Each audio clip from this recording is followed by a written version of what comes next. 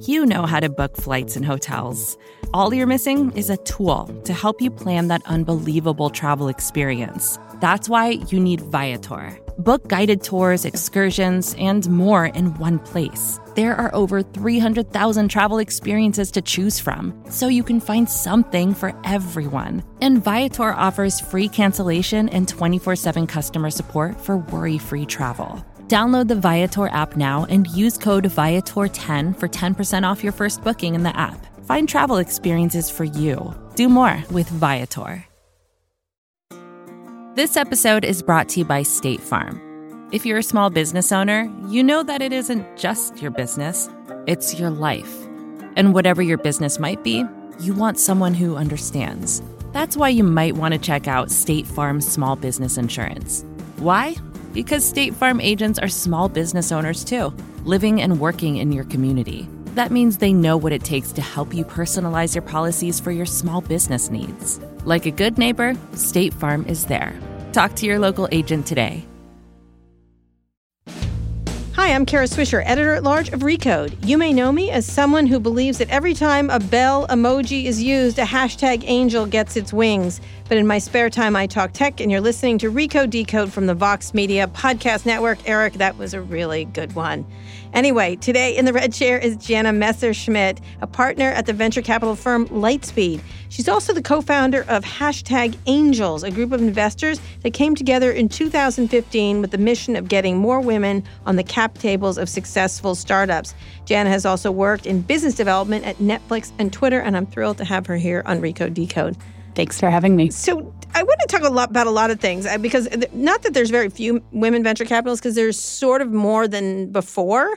But I want to talk, I don't want to just focus on women things with you. I want to talk about also startups and how you think about investing and everything else. But let's get a little bit into your background, because you've had a really interesting path to venture capital. Yeah, definitely. As an operator, really. I often joke I started off my career as an engineer, and I recently found myself working in finance. Yeah, okay. How did that happen? Perfect. So talk about your background so people get a sense of your career trajectory. Yeah, so actually I grew up in a small town called Manitou, Illinois. Population about 1,600 people. All right. In the central part of Illinois. Well, we'll try not to hold that against you, but go ahead. Do you know where Peoria, Illinois is? Not really. Okay. I'm going to Indiana this weekend with Eric Anderson, who you know from Twitter. And I do. I hear you guys are going to a popcorn thing. I'm just, whatever. So what Eric, I do for my employees. Eric and I have bonded over this many times because my hometown festival is also called the Popcorn Festival. Oh, okay. So I'm glad that she's taking you there. Okay, good. You will most likely get fried Snicker bars. And I will not be eating those, but move along, Jana. All right, you're Midwestern. You come from the real Americans. I'm sorry, you're from real Americans. Yes. Like as if people in California aren't real. But okay, go ahead. So you come from there, from that part of the world. I come from there. I always had an interest in technology. And I always, in particular, had an interest in gadgets. So my dad and I, we used to go to like Circuit City when it existed and Best Buy on the weekends, and we would play around with like any of the new hardware that came out. What got you interested in it? Was it just you I were think a geek? It was just a natural interest. And my dad, I would say, could be described as a gadget guy. He was always into it.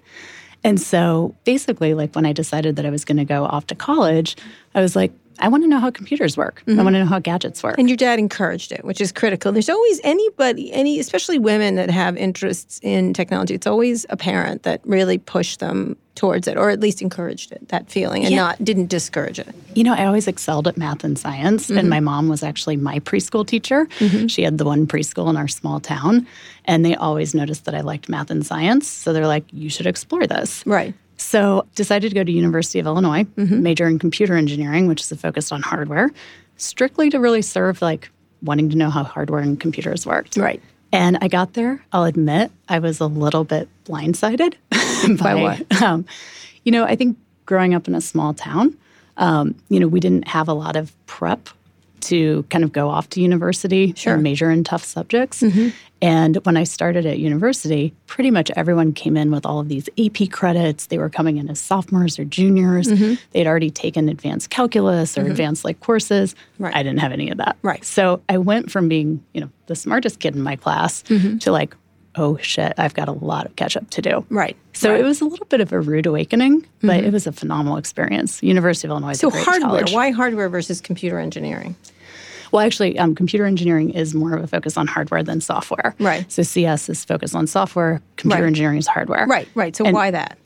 I'd say two things. One, really wanting to understand at like the most basic component chip level how bits and bytes worked. And then number two is this computer engineering was supposedly harder than CS, and I always like a challenge. Okay. And so what did you hope to do? What was you wanted to make, gadgets or So this is the funny thing. Like cell phones? I really didn't have much of an idea of like what that career path would look like.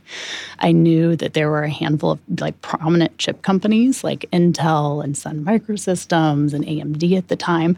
And I kind of thought I'd go and work for one of those. Right, making chips. Designing chips. Yep. Designing chips. So where did you go? So interesting kind of like tangent is while I was in university, I had a few different job offers for a co-op.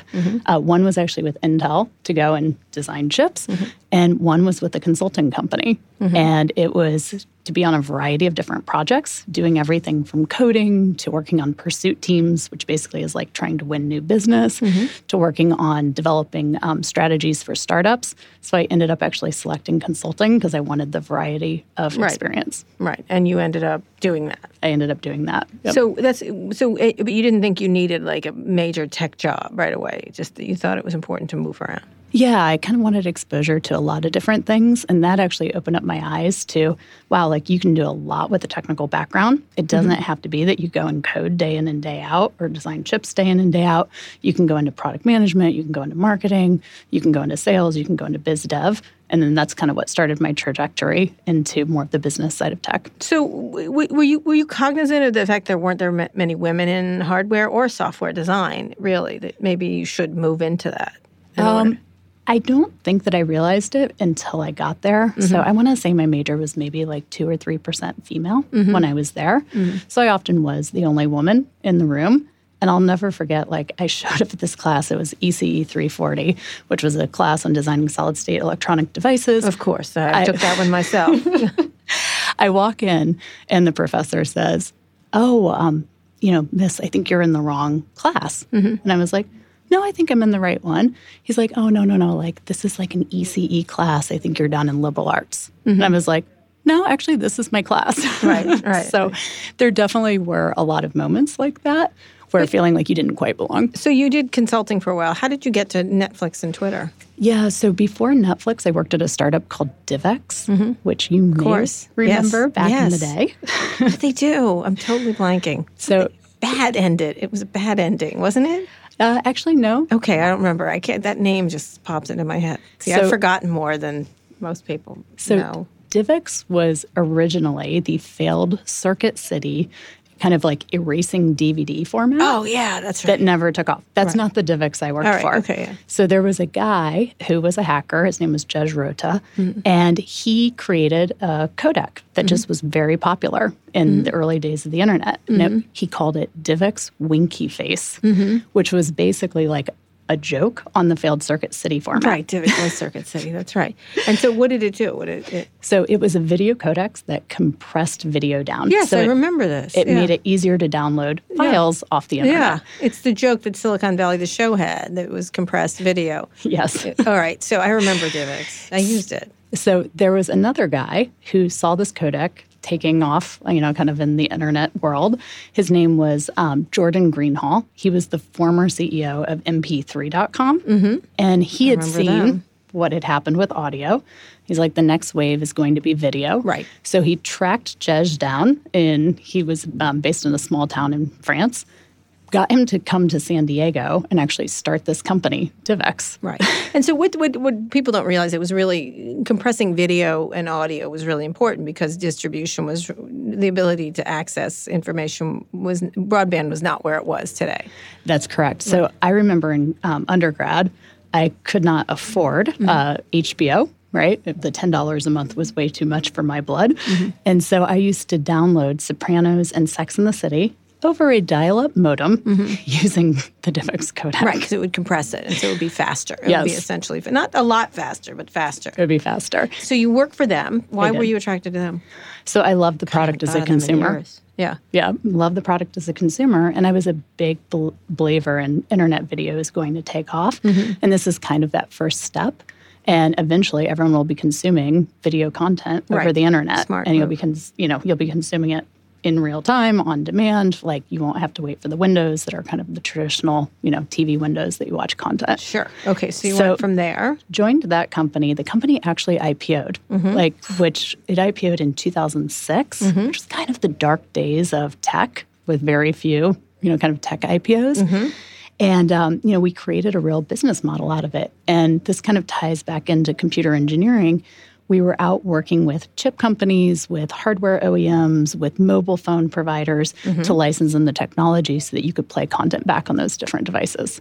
So you moved to San Diego to do this? Yes. Yeah.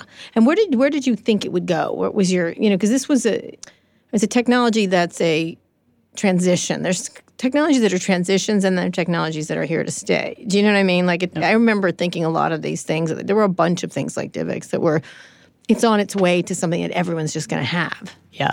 I think the long-term plan for the company was that we wanted to connect the home. We wanted to connect the living room.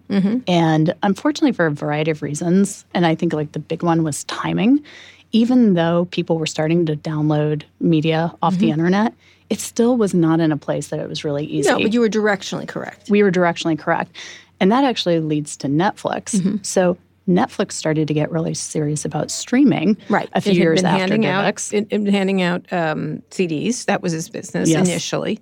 I had actually Reed Hastings to a Sundance panel very early on in Netflix's career, and they thought of them as the CD company. And he and I kept saying, it's going to be something else. It's going to be streaming. And they couldn't, and it's going to be critically important. And the crowd at Sundance, which was obviously the big film festival, could not understand what he was saying. I had him there, the head of Hulu, Jason Kylar, and Chad Hurley, the head of YouTube. And we kept saying this to this group. And it was really interesting because directionally that was right where it was going. It was just CDs were the bridge technology. Definitely. And, I think that Netflix did an amazing job of timing the market right.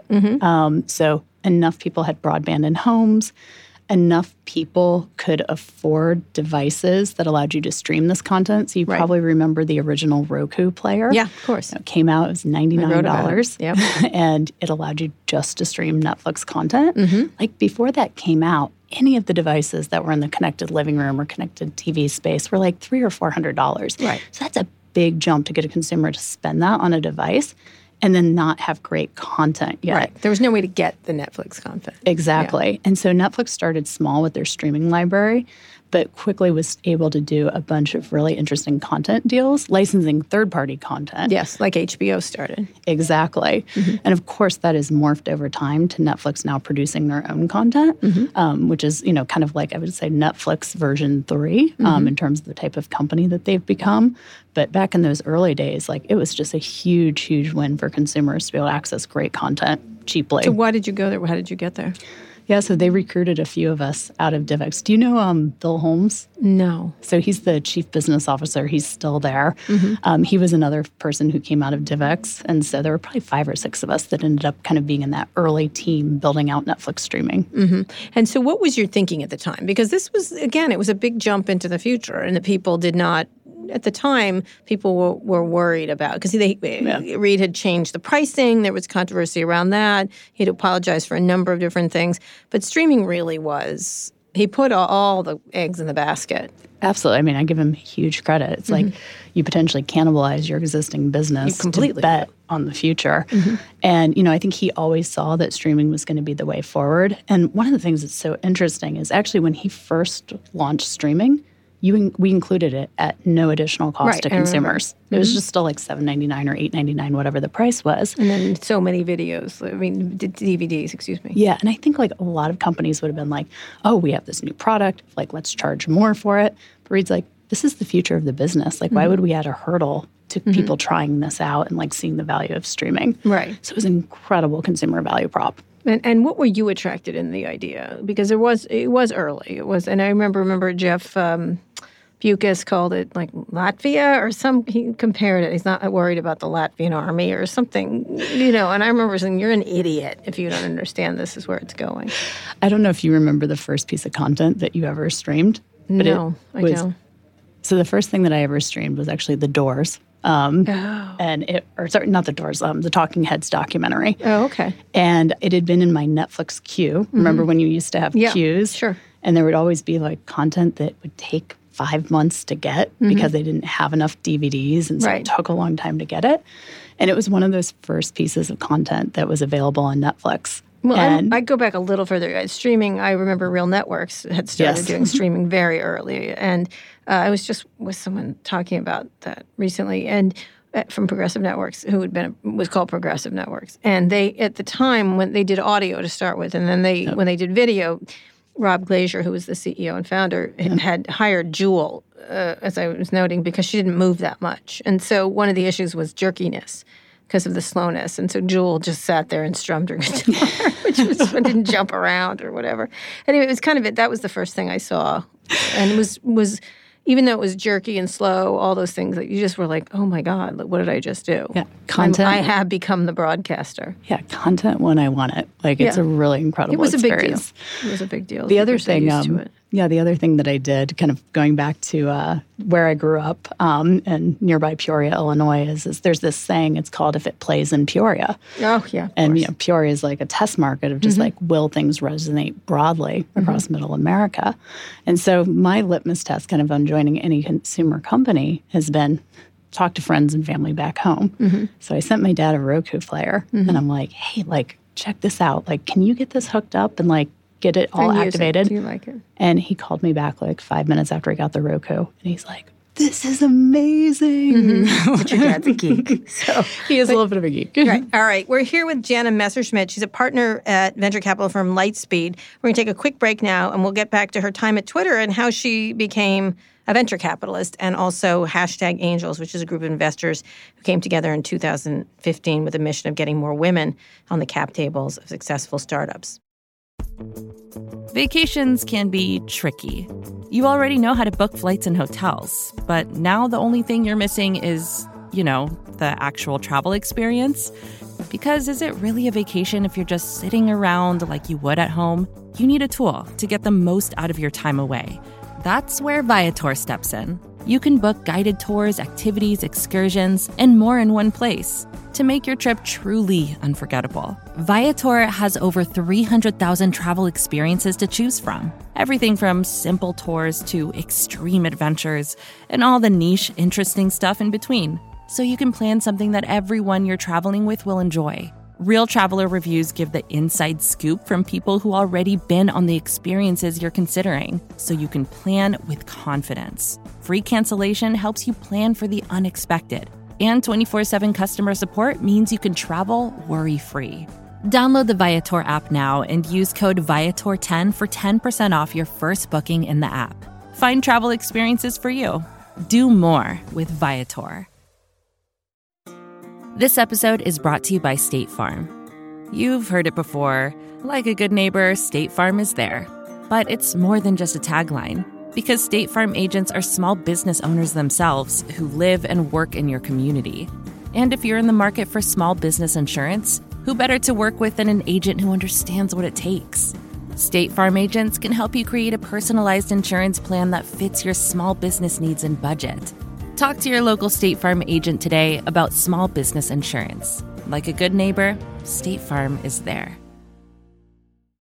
We're here with Jana Messerschmidt. She's a partner at venture capital firm Lightspeed. She's done a number of other things. We were just talking about her time at Netflix, which is one of the key things of being a great venture capitalist, I think, is being an operator. And she's worked at a number of companies. So you went from Netflix to Twitter. How did that happen? So you were at Netflix when they made the transition to streaming, which was the most important thing that they did, I think. Yes, definitely. I was not looking at leaving Netflix. I'm sure you've read a bunch about the Netflix culture. Yes, I was there when it was happening. And I've had Patty McCord on. Yeah, Patty is incredible. Both she and Reed had worked together at Reed's prior company. And so, they were kind of like in their second company and really decided from the very early stages to put a lot of focus on culture. And that manifested in so many ways. I think first, there was such an attention to bringing in great talent, but also maintaining a really high talent bar. And then setting up an organization that didn't have a bunch of bureaucracy. It didn't have a bunch of unnecessary process. It's culty, too. It's a little culty. I loved it. Yeah. Who doesn't love a cult? I personally found it to be they're very clear about their culture. It was really important that people that worked there understood the direction and vision of a company. Yeah, and I think real true empowerment. So I've used this example before, but I had just joined the company. I'd only been there for a few months. I was working on this first deal. I was ready to get it signed, but I was not a C-level at the company. Mm-hmm. And so I remember going to one of my colleagues and being like, who can sign this deal that I've just done? And he looked at me and he's like, well, you can, of course. And I was like, well, what do you mean? Mm-hmm. He's like, do you stand by what's there? Do you stand by your work? What was the deal? It was a deal with a consumer electronics company to get streaming built into products. Mm-hmm. And I was like, oh, wow, I'm completely responsible. I'm completely autonomous. There's no checks. And it really encouraged people to do their best work. So Netflix's whole philosophy is give people context, give them the broad goals of what we're trying to accomplish, what metrics we need to hit, and then get out of their way. Right. That really helps with retention of top talent, attracting top talent. Because at the end of the day, people just want to do their best work. Sure. Most people. Not everybody. So you were doing this, but Twitter. This was 2010. So I met Dick Costello at a conference. He had taken over from Evan, who had taken over from Jack. So actually, when I first met him, he was still the COO. Mm-hmm. And he's like, you've got to come in and talk to us. It would be great to get you on board. Mm-hmm. And I remember kind of hesitating because I used the product a little bit, but I didn't love the consumer product yet. I mostly used it to check traffic, driving down to Los Gatos. Okay, all right. That makes sense. And so I was like, you know what? And you would love Netflix. I had loved Netflix, still one of the most used apps on my phone. And so anyway, so I was like, you know what? I'll go in, I'll meet the founders, I'll meet, kind of some of the early team and just try to understand what could Twitter become. And after those first few conversations, I was absolutely hooked on the broad vision, which is anybody in the world can have a voice and anybody in the world can communicate with each other in real time, in public. That is such a powerful idea and powerful concept. And so after a series of conversations and negotiations, I decided to join. Right. And you did business development. I did business development. And what was the goal then? Because things have changed rather dramatically at Twitter. Many times. At that point, we were focused on just growth. Mm-hmm. So we were doing lots of interesting deals with mobile companies around trying to get Twitter distributed broadly through carriers, through operating system partners, and through OEMs. So one of the first deals that I worked on there was actually getting Twitter integrated into the Apple iOS 5, which this is, again, showing how long I've been in the industry. But back then, iOS was a completely closed operating system. And so you had to do kind of these unique integrations with Apple to be able to do just basic things like tweeting and sharing from different apps across the phone. Right. And so it was this huge kind of monumental moment in Twitter's, kind of putting us on the map.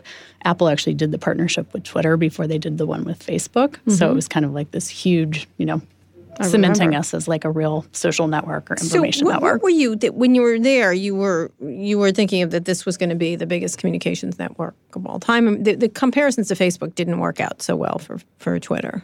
Yeah, they're really different products. As I'm sure you know, in terms of the value and the use that you get out of them. And I think that's probably one of the early mistakes was we did a lot of the same metrics as Facebook. So then we were always measured and compared against Facebook, even though the products and the value that it brought to consumers was really different. So you spent a lot of time there during those years when there was heavy growth, a lot of heavy criticism too, the ups and downs of it. Did you think you wanted to be a venture capitalist, or did you think you were going to stay in an operating role at whatever company you were at? I really thought that I would stay in operating. And so it was in 2015 that a few of us over drinks, as these things often happen, it was post-Twitter IPO, we were starting to see just different folks from our network at Twitter starting companies. And so we were starting to get pings around, hey, do you want to angel invest? Right. And we were starting to make a few small bets here and there, but we decided if we banded together, and it ended up being 6 of us, we all worked at Twitter, we were all in different exec roles there, that we would 6x our deal flow, we would 6x discussion on deals, but most importantly, we'd 6x the value to our entrepreneurs that we were working with because we had such diverse backgrounds in terms of the types of things that we had helped grow, whether at Twitter or other companies. And so in typical Silicon Valley fashion, we threw up a blog post We said, we're open for business. We're #angels. We're an angel investing collective. And we want to work with great entrepreneurs. And that's all you need to do in Silicon Valley. It was different. Well, it was different. You were all women, right? Correct? We are all women. So what yes. was that a thought process that you wanted to invest in more women-focused companies? Or because, most men just invest wherever they feel like it's often with other men. Yeah, it was kind of interesting. So a lot of folks in the media reached out and they're like, oh my gosh, like you're all women. Are you going to only invest in women? Well, it's unusual. It's like saying, oh my God, it's a unicorn. Yes. So we basically said like, we're going to be the best investors possible. And we'll share, any diversity statistics with you once we have those numbers. And so now I can say almost 5 years later, we've invested in more than 100 companies, and 40% of our companies have a female founder or female CEO. But was that the thinking? I mean, it's interesting because I think there is an extra burden on women executives to be women friendly. You know what I mean? Like, it's you have to do. But when you were thinking of #angels, were you conceiving it as a woman focused thing? I mean, definitely the 6 of us happen to be women. Right. And we realized that not a lot of female founders were getting funding.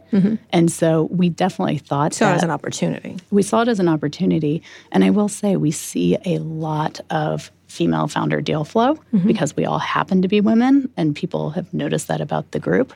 So I think that definitely helps in terms of like how many companies that we're able to back because the deal flow is, we see a lot of female founder deals. Why don't they get as much funding? Why do these women founders not get as much funding or have more difficulty? Everyone tells the exact same story. Yeah. They can't all suck. Like, that's what like they can't all be worse, quantumly worse than the series of white guys that keep getting funded. Here's one of the interesting things that I've realized since coming into venture is, it's so subjective, right? Especially when you're doing like pre-seed, seed, Series A, some Series B. Like, there's just not much data to evaluate. No, they make things up. So you end up having to come to like personal conviction and personal excitement about companies. And so not to generalize, but, is a man maybe going to be as excited about a company that a woman has started? Maybe it's a woman-specific product. He just may not feel that same level of excitement or conviction. And there's more male venture capital. And of course, historically, it's been, almost all predominantly male. That's obviously starting to shift. And you're starting to see, more female founders getting funded. But it's more than that. It can't be that they're stupid. I think that's they're stupid argument, right? They just can't. They can't see it. Or you should be able to understand people's lives no matter who you are. But talk a little bit about that, because that would think that I've talked to not just funding women, but like Steve Case and Mark Cuban about funding lots of different people in different parts of the country. Yep. That people in other parts of the country don't get funded. People of color don't get funded. People from different backgrounds don't get funded. Like, it's, certain category areas don't get funded. Ag tech, you know what I mean? That's starting. When you look at that, how do you think about that? I want to get into your job at Lightspeed too. Like, what's broken about venture capitalists that's what is there just so much deal flow that it doesn't matter, that they don't have to be interesting or be interested? So I think one of the hardest things about investing, and granted, I've been doing it for like 5 years, so I'm still early in my investing career. Sure, that's all right. You're so nice to say that. Most men wouldn't do that. I can do it. It takes 10 years to really get feedback on what you've done. On what you've done. Right. And so in lieu of feedback, people look for other signals. And so whether it's pattern matching of who's been successful before, okay, I'm going to back this type of person to answer, some of your earlier questions. Or sometimes, and I see this a lot in the industry, it's who else is looking at this deal? Who else is on the cap table? Right. Who else is investing? So there's a lot of groupthink in the industry where it's like, if people hear that Lightspeed is looking at something, it's like, everyone takes notice. Like, well, we should go look at that too. Or if Sequoia is looking at something. Well, it's popularity. It's sort of the popularity contest. Yeah. And so you end up having just a disproportionate amount of attention kind of going to like a handful of companies. They're super competitive. You see crazy valuations that are happening in the industry because there is a lot of groupthink. So differentiate between what you were doing with Angel. So you started to do investing while you were an operational executive. Yep. Yeah. So the way #Angels was set up was that it's a collective. So we each got to write. Early stage. Early stage. So small checks, like how much? So on average, $25K per person into a deal. Sometimes we go larger, sometimes we go smaller. Also depends on round dynamics of how much capital you can get into companies because there's a lot of capital, as I'm sure you've heard. So a lot of rounds get oversubscribed really quickly. But the way that we would typically work is one of us would hear about an opportunity. We would ask the founder, hey, as you probably know, I'm part of #Angels. Do you mind if I share the deal flow with the other 5 women in the group? Like 99% of the time, they're like, absolutely. Like, I want all of that operating experience. So we'd bring it back to the group and say, hey, like, I'm going to invest. Like, here's why. And then some folks would say, like, yes, I want to invest. Some would say no. Some would just be really busy because we're all operators. And then we would end up making investments. So a little bit different than being part of a venture fund where you're writing much larger checks, you're getting partnership consensus, you're taking board seats. It's just a very different type of investing. All right. And so you were doing this, and you would all have to agree on a no. No. Like, each of us had our own check writing ability. Right. In #Angels. But the deal flow would come together. Did you tend to invest together? So there are probably, I'd have to look at the data, maybe like 8 companies where all 6 of us have invested out of that 100-ish that we've done. And then there's another tranche where maybe 4 or 5 of us have invested. And then there's stuff like why be together at all? I mean, what's the point of a group like this? First and foremost, it really is about founders. So even if I've backed a company, so I'll give a good example. I backed a company called Cameo, which is a really interesting platform. It's a marketplace that matches celebrities with people who want personalized video shout-outs from them. Right. They're growing like crazy. And so crazy. It's super interesting. Sad. It's the new digital selfie. I know. It's just, I don't know. Has anybody sent you a Cameo yet? I hope not. Okay, we got to remedy that. Actually, you know what? Sean Hayes is a friend of mine. He's on Will and Grace, and he did it by himself, and I didn't pay a dime for it. He had him say hello, then the guy who plays Will said hello, and then Deborah Messing was like, who's Kara Swisher? And that was my favorite thing. So that was my entire Cameo that I got. Thank you, Sean Hayes, for that. I have to say... Kathy Griffin sends me mean videos sometimes, but I just enjoy those. See, you're so popular, you don't even need to pay. I guess. Yeah, that's true. But really incredible platform. But they had an instance where some right-wing kind of like Nazi trolls hijacked Brett Favre and had him saying some really terrible kind of coded language in cameos. No. And then they were sharing them on Reddit and YouTube and things. And, Brett Favre had no idea. Yeah. And so as soon as that happened, I put the founder of Cameo in contact with Vijay Gade, who's the chief legal officer who runs, policy. Who knows from neo-Nazi trolls. Yeah. Yes, from her, 9 years or whatever it's been at Twitter.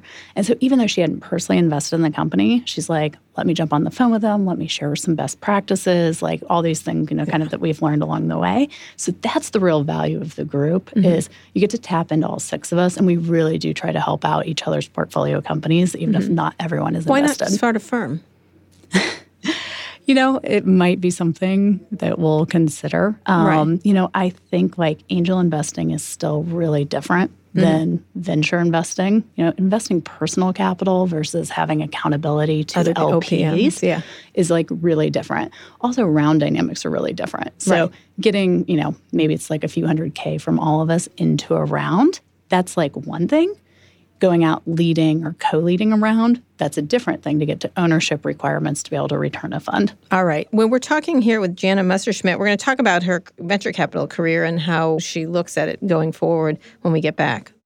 Canva presents Unexplained Appearances. It was an ordinary workday until... that presentation appeared out of thin air. Also, it's eerily on brand. Wait, did that agenda just write itself? Words appear, making this unexplainable case... Unexplainable?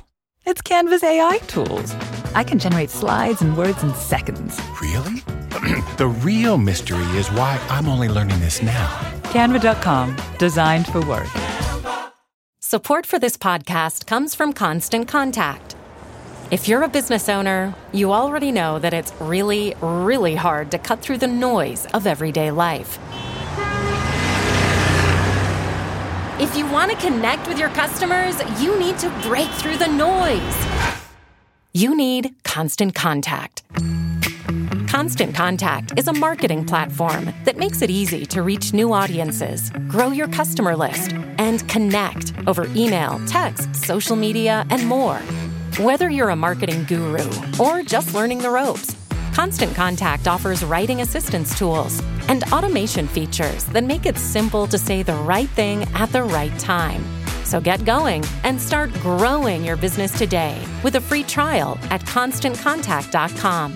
Just go to ConstantContact.com right now. Constant Contact, helping the small stand tall. ConstantContact.com. We're here with Jana Messerschmidt. She is a partner at Lightspeed, the Lightspeed venture capital firm. She also does angel investing through #Angels. She's former executive at Netflix and Twitter. So, Jana, then you moved to Lightspeed. So you didn't form a venture capital firm, even an early stage one, from #Angels. Yeah, actually one other thing that I just want to touch on with #Angels before we move off of it is, you asked a little bit about, did we go into this kind of thinking about backing only women or female founders? Yeah. And one of the realizations that we had a few years into doing this when we had sat on enough cap tables was we had seen the cap tables, and oftentimes we were the only women on them. Right. There were no other female angel investors unless there was a female founder. It was just completely MIA from any sort of diversity. And there was just that recent Twitter thing about someone at WeWork who had been there early, not on the cap table, but didn't have any stock. Yes. And so we kind of had this realization that okay, it's great that tech has started to measure representation of women and minorities in terms of what does it make up in terms of your employee count. That's a great start, and it's really important in terms of how products and policies are developed. Presumably, because it's always jack shit every year. But go ahead, sure. So that's presumably. That's step one. But really, the biggest metric that matters in the Valley is money, right? It's the power, it's the wealth, it's the dynamics that 100%. Are generated from this wealth that's created from successful companies. And so we're put out a call to action to the industry. We called it #the gap table instead of the cap table. Got it. Clever, Jana.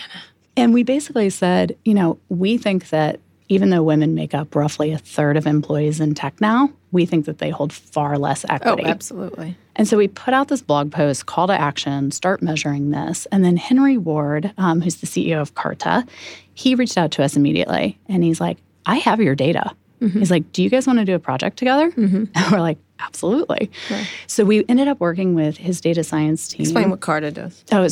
Carta is a software tool that allows companies to manage their equity digitally. Yes. So before Carta... It's a really interesting company. If you I have some friends who work there. Yes. I'm also an investor, both with #Angels as well as Lightspeed as an investor as well. But, before Carta, you basically had paper stock certificates. I still have some of these from my first year or two of angel investing. And Carta has basically digitized all of that. And they have a huge vision of how they're going to completely disrupt private markets, which is super fascinating. So anyway, Carta is sitting on this data. He had over 6,000 companies worth of data. And he's like, who owns what? Of who owns what in the Valley. So we did this big project, and the headline that comes from it is that even though women make up a third of employees, they hold just 9% of the equity value. What a shock.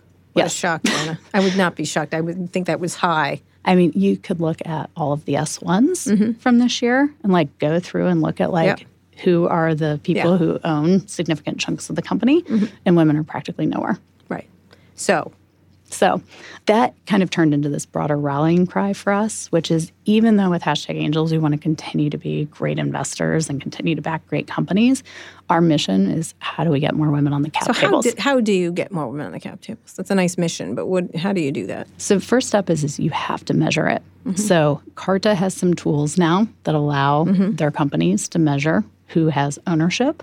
Henry actually, after he went through this exercise, he measured his own gap table and basically allocated an additional $8 million of equity awards for women to close that gap. He's also been very public around wanting to hire more female executives as well as more female board members. Because it's not enough board members, not enough executives. So if you look at the cap table, it's primarily for the C-suite groups that have the majority of equity. It's founders, it's early employees, which those skew engineers, because those are the first people building the company. It's executives, and then it's your investors. Right. Those are the people who take up the big chunks of the cap table. And behind investors, there's obviously individual investors, and then there's venture investors, and then behind the venture investors, there's LPs, which is like a whole other ball of wax to get into. But you have to start getting representation of more female founders, more early engineers and early employees, and then also more female executives. Like, that's how you start to close that gap. And you have to be able to measure it. So CART is one example of a company that's doing this.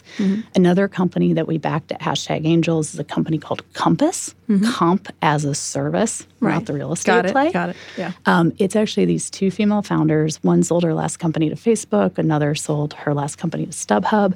But they're creating compensation analytics and planning tools with diversity and inclusion built in. People don't know in. is what they don't. You intuitively know it, but you don't see it measured or understand the impact of it. Exactly. And I think when you look at the impact, like when you look at all the downstream impacts of the wealth that's generated in the Valley, the people who are the billionaires or the hundreds of billionaires, they're the ones who are in the privileged position to go start the next venture funds. Right. They're the ones who are investing, to start their next companies, self-funded so that they own as much of it as possible. They're the ones who get to choose what philanthropic endeavors that they want to give to, what political campaigns they want to give to. And like, women just don't have a seat at that table at all. So the policies, politics, philanthropies that are being shaped, like, women are just far underrepresented. So measuring it is the first step, but how do you change that? Measuring is the first step. Also, I think a big step is getting people to understand equity. If you've been around in the Valley for long enough, like, you start to understand, like, here's how you value the equity that you're given. Here's how you negotiate for it. And if you already have had liquidity or a successful exit, you can exercise options. And then you get preference on tax treatment and all sorts of things. But a lot of times women just have not had access to that information in those networks. So one of the things when I first joined Lightspeed was we did a negotiation summit that was #Angels and Lightspeed. We invited about 100 women. They came, they heard from Henry Ward, they heard from Max Levchin, they heard from Jana Rich, who's a person who has a talent management company. And then we also had Maggie Neal from Stanford GSB talk about how you negotiate for equity. Yeah. So that's like a first step. Absolutely. But we have to do more on an education basis. As an investor now that you're at Lightspeed, which is a venture firm, which had some issues around one of its partners, what's his name? I can't remember his name. You know his name. What's his name? Come on. That asshole. It was way before my time. All right. But they wanted to bring in a woman venture capital. They definitely were like, we aren't diverse enough. We aren't thinking about it. We have to actively promote it. And it wasn't just, let's hire a woman. It's that they understood they were at a loss in terms of what they were doing. It wasn't like, let's just add one woman or one person of color. It was more. Absolutely. I mean, we have 8 women on the investing team now, which is incredible. I know. Like, I haven't felt so much diversity pretty much ever in my career. No, that's unusual. Hey, wow, Jeremy, good Jeremy.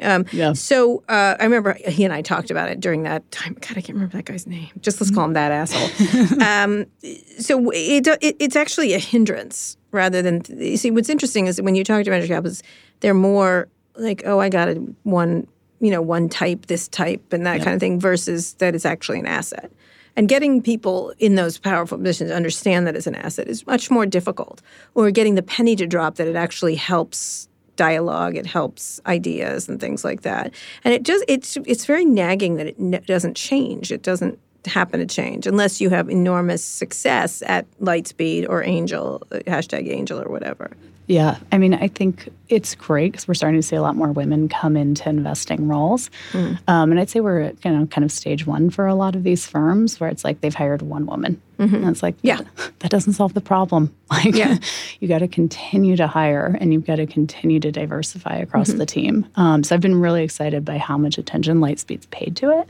And then I think that's starting to show in the numbers too. Like on the consumer side of investing, I think it's about a third of our companies over the last few years have a female founder, which is pretty incredible. And it's not just to like do that to be good. It's a really interesting, because it's always painted by a lot of people, oh, we just want to do that to be good. And I'm like, No, because you have opportunities you're not seeing. Like, that, if you're just sitting here in Sand Hill Road with the same old people, you're going to get the same old result. And you may, in fact, be successful because there's plenty of rat holes to shove the money down, but it still doesn't mean you're doing a very good job. I also think, especially on the consumer side, the technology has become democratized, whether it's through things like Shopify or Stripe or AWS, where the next great consumer companies can come from anywhere. It doesn't have to be out of the Bay Area. And you've already started to see this, right? Like, there are huge pockets of success coming out of LA, out of New York. Cameo is based in Chicago. We've seen some really interesting stuff in Atlanta and Austin. So I think you're going to continue to see founders that, don't come from the same places and don't maybe look exactly like what they looked like 10, 15 years ago. Yeah, I'm always interested in the concept. I think Gene Case was talking about this, that there isn't a lack of talent, there's a lack of opportunity. Yes. In places. So do you tend to think that's your advantage in it being at Lightspeed or #Angels, is that you have a different perspective? Yeah, I think, I've got some of the same Silicon Valley networks that a lot of folks do. You do. But we also have tapped into some differentiated networks. And so, especially with like #Angels, when founders are like, why should we work with you? And it's like, okay, we've got all this operating experience. It's like 100 years or something between all of us. And but we're also in different networks than you. So we've helped a lot of our companies find those first female engineers or find those first female exec hires because we're in networks that they may not be able to get into. Do you think that's a selling point? Do you think venture has really changed? I mean, how do you look at the landscape right now? Yeah, I think it's definitely an evolving industry. They seem to be going back to their same old practices some days. You know what I mean? I'm trying to be very optimistic, and maybe that's just being at Lightspeed and seeing all the strides that we're taking on this front around hiring different types of folks. And by the way, I think we talk about diversity a lot and we think about gender, or maybe we think about race, or we think about sexuality.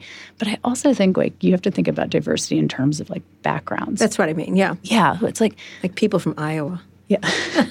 Illinois. Don't get your flyover states confused. I'm always doing that to Eric. I'm always like, I'm going to Illinois. She's like, Indiana. I'm like, all right. We Midwesterners are proud. I'm such a coastal elite. It's horrible. I hope you guys are going to be live tweeting this whole experience. Exactly. Are you kidding? Oh, my God. I'm it's so earnest. There's going to be so much earnestness. I don't know what I'm going to do. They're probably, So here's how you're going to earn your street. It'll be like summer. Suddenly I'll be dead. I'll be their popcorn sacrifice. Here's how you earn your street cred in the Midwest. What? No. You ask Don't say be nice. It's not possible. You ask people if they've ever detasseled corn. It's I don't the even Midwestern know what that is. rite of passage. Dirty. Detassel. I know what a corn tassel is, but so this was my job, and I think Erica did this job for a while too. For 6 years, growing up as a kid, you'd go out into the cornfields and you would basically pull the tassels off the top of corn to create certain hybrids of corn. There's male corn and there's female corn, FYI. Jana. But it'll earn you some credit. I have absolutely no interest in detasseling corn ever in my life. I have to say, when I've worked at different companies and people are complaining that, the free snacks aren't quite as good, I'm like, you say, I detasseled corn. You need to go work in some cornfields. Really? Do we? Yes. Do we? All right, Jana. All right, so I want to finish up just very briefly talking about where you think venture capital is going, where you think the big trends are. Yeah, some areas that I'm spending a lot of time focusing on. And is it different from angel versus I don't Lightspeed? think so. The big difference between angel investing and venture investing, in addition to check size, is as an angel investor, I could write 10 or 15 checks a year, because they're smaller checks. Sure. But with venture investing, you usually make a few bets a year. Right. So you really have to kind of have a different filter. And you're also typically signing up to hopefully work with the company for a decade, taking a board seat. So it's a different level of commitment. But some of the areas that I've been really interested in, both as an angel but now also at Lightspeed, is I'm staying close to my operating roots because I definitely feel like I'll be able to really add a lot of value for the founders, but digital and social media. So my personal belief is we're entering into social 3.0. Okay. There hasn't been a lot of big investments in social. There hasn't been a new social network since Snapchat, really. There hasn't. And I think, if you look at why and you talk to entrepreneurs as to why that is for a long time, your exit was either Facebook was going to buy you. Or Twitter. Or they were going to copy you. Right, copy you. Yeah, that's what they still do. And so, I think that you've seen a lot of the innovation happening in social actually happening in places like China and India. Mm-hmm. And so my take is that as NPS, so Net Promoter Score, basically satisfaction with Facebook, continues to decline, and, in developed markets, their growth has been stagnant or declining, you're going to see more of an opportunity for entrepreneurs to come in and kind of create the next wave of social because Facebook's not quite the dominant force that it once was. Oh, that's a big call, Jana I know. Messerschmidt. All right, what else? So that's I like your guts there. That's definitely one area that I'm spending time in. And I've made a few investments at Lightspeed so far, and 2 of the 3 I've made have been kind of in that space. I also think that vertical social networks are going to continue to become popular. And you already see pieces of this, right? You've got Nextdoor for neighbors, you've got Discord for gamers. But there are just natural communities that form that aren't well served by the big platforms. Detasselers. Oh, I'm definitely going to start the Farmers Network. You can be my first friend. No, I shall not. So vertical social, I think, is definitely kind of something that I'm spending a lot of time thinking about. I'm also spending a lot of time thinking about audio. So as new hardware has emerged, things like AirPods, things like Alexa. So you're back to hardware. I am back to hardware. It's funny how things come full circle. Many people have died on that hill, on the hardware hill. I'm not necessarily saying that it's a hardware bet, but there will be a whole class of new applications, services, tools that will serve kind of the audio use case. And as you move to a world where audio is potentially always on, I mean, when I walked in today, like you had your AirPods in, like you now have the ability to be in somebody's ear at any given moment. Right, absolutely. Which is a pretty it's like cool, that movie Her. Do you remember that movie Her? Yes. It's a pretty cool, like, new opportunity. Yeah, it's true. You're right. Case. They could be on all the time and telling me different things. Now you have a mating. And I don't use them for their full potential. You're right, 100%. Yeah. Well, it's also hard because we always end up losing them. But yes. Well, I have 16 pairs. I almost left a pair in the Uber today, speaking of which. Anywhere else, like transportation or? So I was an angel investor in Bird, the scooter company. Ah. Yes. I just did the Lime president, Joe Kraus. So my husband actually works at Lime. Ah, interesting. Your husband is from Uber, too. He is also from Uber. Your husband was a character in that drama. Minor role. Yeah. He managed to escape unscathed. I don't know how, but I had not read the Super Pumped book yet. We just had Mike Isaac in earlier this morning to talk about it. Yes. So my husband and I were talking about this last night. It might go the way of hatching Twitter. It took me a few years post leaving Twitter to read Hatching Twitter. Right. This one's better. Super Pumped might be the same. I love Nick Bilton, but this one's more in the, you should read it. Yeah. I got to give myself a little bit of you're in distance. Bird and your husband works at Lime. I love it. What a Silicon Valley story. Tell me about that space really quickly, because I love it. I love the scooter business. Yeah, I listened to your Joe Kraus I love the interview. Scooter business. I'll have Bird guy in. Yeah, Travis is great. He's got a ton of experience. I have a problem with people named Travis for post-traumatic stress from Kalanick, but go ahead. TVZ versus TK. Whatever. But, when I first talked to Travis at Bird about investing, he's like, he basically, coming out of Uber and Lyft, had realized that for trips under 3 miles, like, it just wasn't well served by Uber. It wasn't well served by public transit. I'm writing about it in the New York Times tomorrow. Awesome. So he basically was just like, I'm going to go to China and I'm going to spend some time looking at different form factors and try to figure out what they fits. had many. Yeah. And so he landed on electric scooters. And I remember talking to him the first time, and he's like, this is either going to be incredibly successful or it's going to completely flop. I don't know if consumers are going to love it or hate it. We'll see. And it's like when you have that first experience on a scooter, it's so freaking magical. Agreed. You want to share it on social media. It's fascinating. You either love it, which most people who use it do, or you hate it, and then you're a reporter who wants to write about them lying all over the streets. But you can't combine the two. If I'm sick of those stories. I'm like, you know what? They'll work it out. Just like they did with Uber, just like they did with Lyft. And whether and to me, it's a better business. It actually is a better business than there's no driver. There's no driver. Complications. The big issues are safety. Whether there's bike lanes in cities, which changes the equation, and whether you can get helmets on people. That's in the safety bucket. And then figuring out sort of how to build a better piece of hardware to be able to withstand potholes and things like that. But safety is the principal problem. And then there's a few others that are, city regulatory kind of stuff. But it seems inevitable that these last mile. In Los Angeles, I just saw those tiny little bikes, those motorized bikes. Wheels, which is really interesting. I'm not sure. I didn't get on one yet.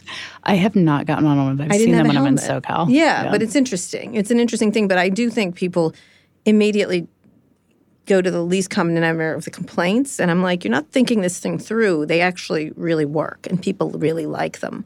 Yeah, and the question is... Have you been on a one wheel yet? What's a one wheel? Oh, those things? No, I'm not doing those. I'm too old.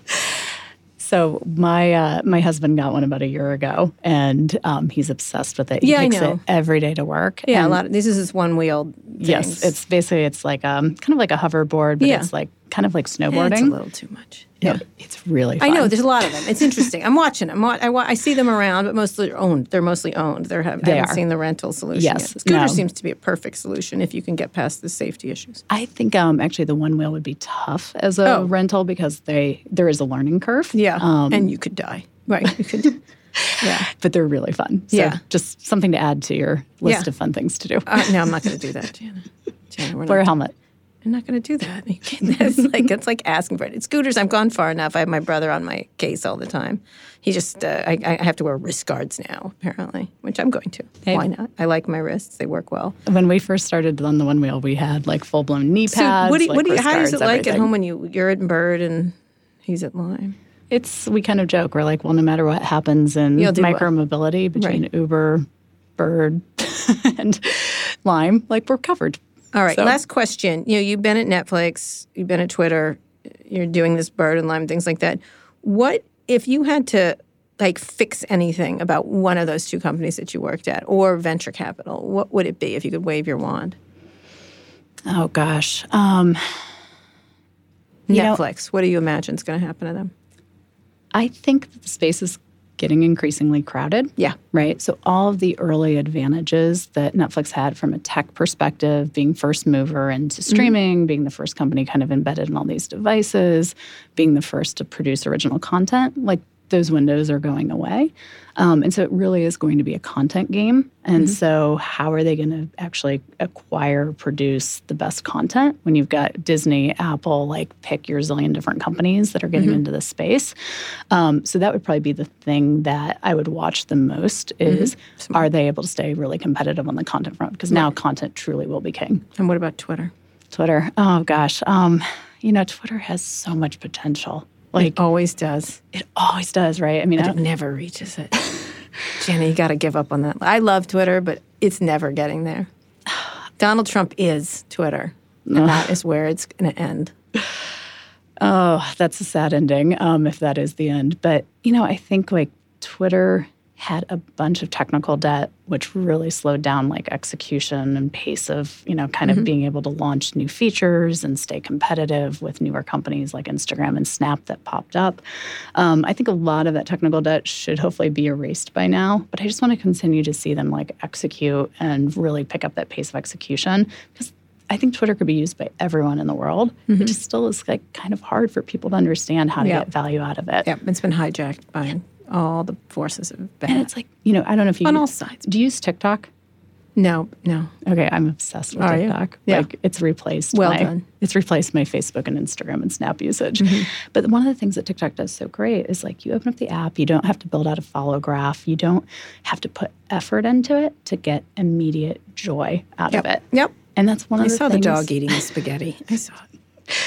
You have to follow Sad Cat Diaries. I don't, actually, Jana. Oh, my God. All right, It's so good. Okay, all right. It's basically just videos of cats. I am nervous about the Chinese ownership, I have to say. I'm like, I want that on my phone. Yeah, I definitely get the concerns. But, they've really nailed that, yes, you're first right. experience so out of the box. By the way, a lot of the Chinese communications apps and everything else. Yeah. It's just the surveillance part that just makes me and maybe not even true. I'm being surveilled by Facebook and Instagram, too. Yeah. But it's just to sell me toilet paper versus possible other things. I don't know. I'm curious what's happening in your feed that you're getting toilet paper ads. Whatever it is, they're up to it. I don't use Facebook at all, so I use Twitter quite a bit. Anyway, and then venture capital, what would you fix? Venture capital. I want to see increased dollars going into female founders. So, that number of like women get 2 to 3% of venture funding has been pretty static. Yep. More companies are getting funded, but seeing female founders getting funded at every stage, and that just takes time, right? You've got a lot more women coming into like seed and A companies, but like seeing some huge successes by female founders. Yep, that would be great. Anyway, Jana, this has been fascinating. Thank you so much. Thanks for having me on the show. And I'm not going to get on the one-wheeled bike thing. But good luck, Dave. Good luck in Indiana. Yeah, thank you. So don't. You know it's going to be a disaster. Anyway, it could be an international incident or a national incident. Anyway, you can follow me on Twitter at Kara Swisher. My executive producer is Erica Anderson of Indiana. Right, is that right? She's from Indiana. That's right. Is it Erica America? My producer, Eric Johnson, is at Hey ESJ. Eric, where are you from? Maryland. Maryland. Oh, I like Maryland. I can deal with Maryland. Anyway, Jana, where can people find you online? I'm at Janimal. Janimal. What? Did you get that being? Did you take that? Oh, no, I got that all the way back in 07 or 08. But that was my nickname as a high school basketball player. Janimal the animal. I'm so sorry we didn't get to that story. Anyway, if you liked this episode, we'd really appreciate it if you shared it with a friend. How do people find Angels? #Angels. We're at #Angels, spelled out. Okay, all right. Because you can't have a pound in the username. Oh, so ANG, you have that hashtag. Wow, that's great. Yeah. Hashtag or ad? At #Angels. Oh, great. Okay, perfect. All right. Well, people go look for it. It's a really great group of investors, a great group of women executives. If you liked this episode, we'd appreciate it if you shared it with a friend. Just make sure to check out our other podcasts, Recode Media, Pivot, and Land of the Giants. Just search for them in your podcasting app of choice. Thanks also to our editor, Joel Robbie. Thanks again for listening to this episode of Recode Decode. I'll be back here on Friday. Tune in then.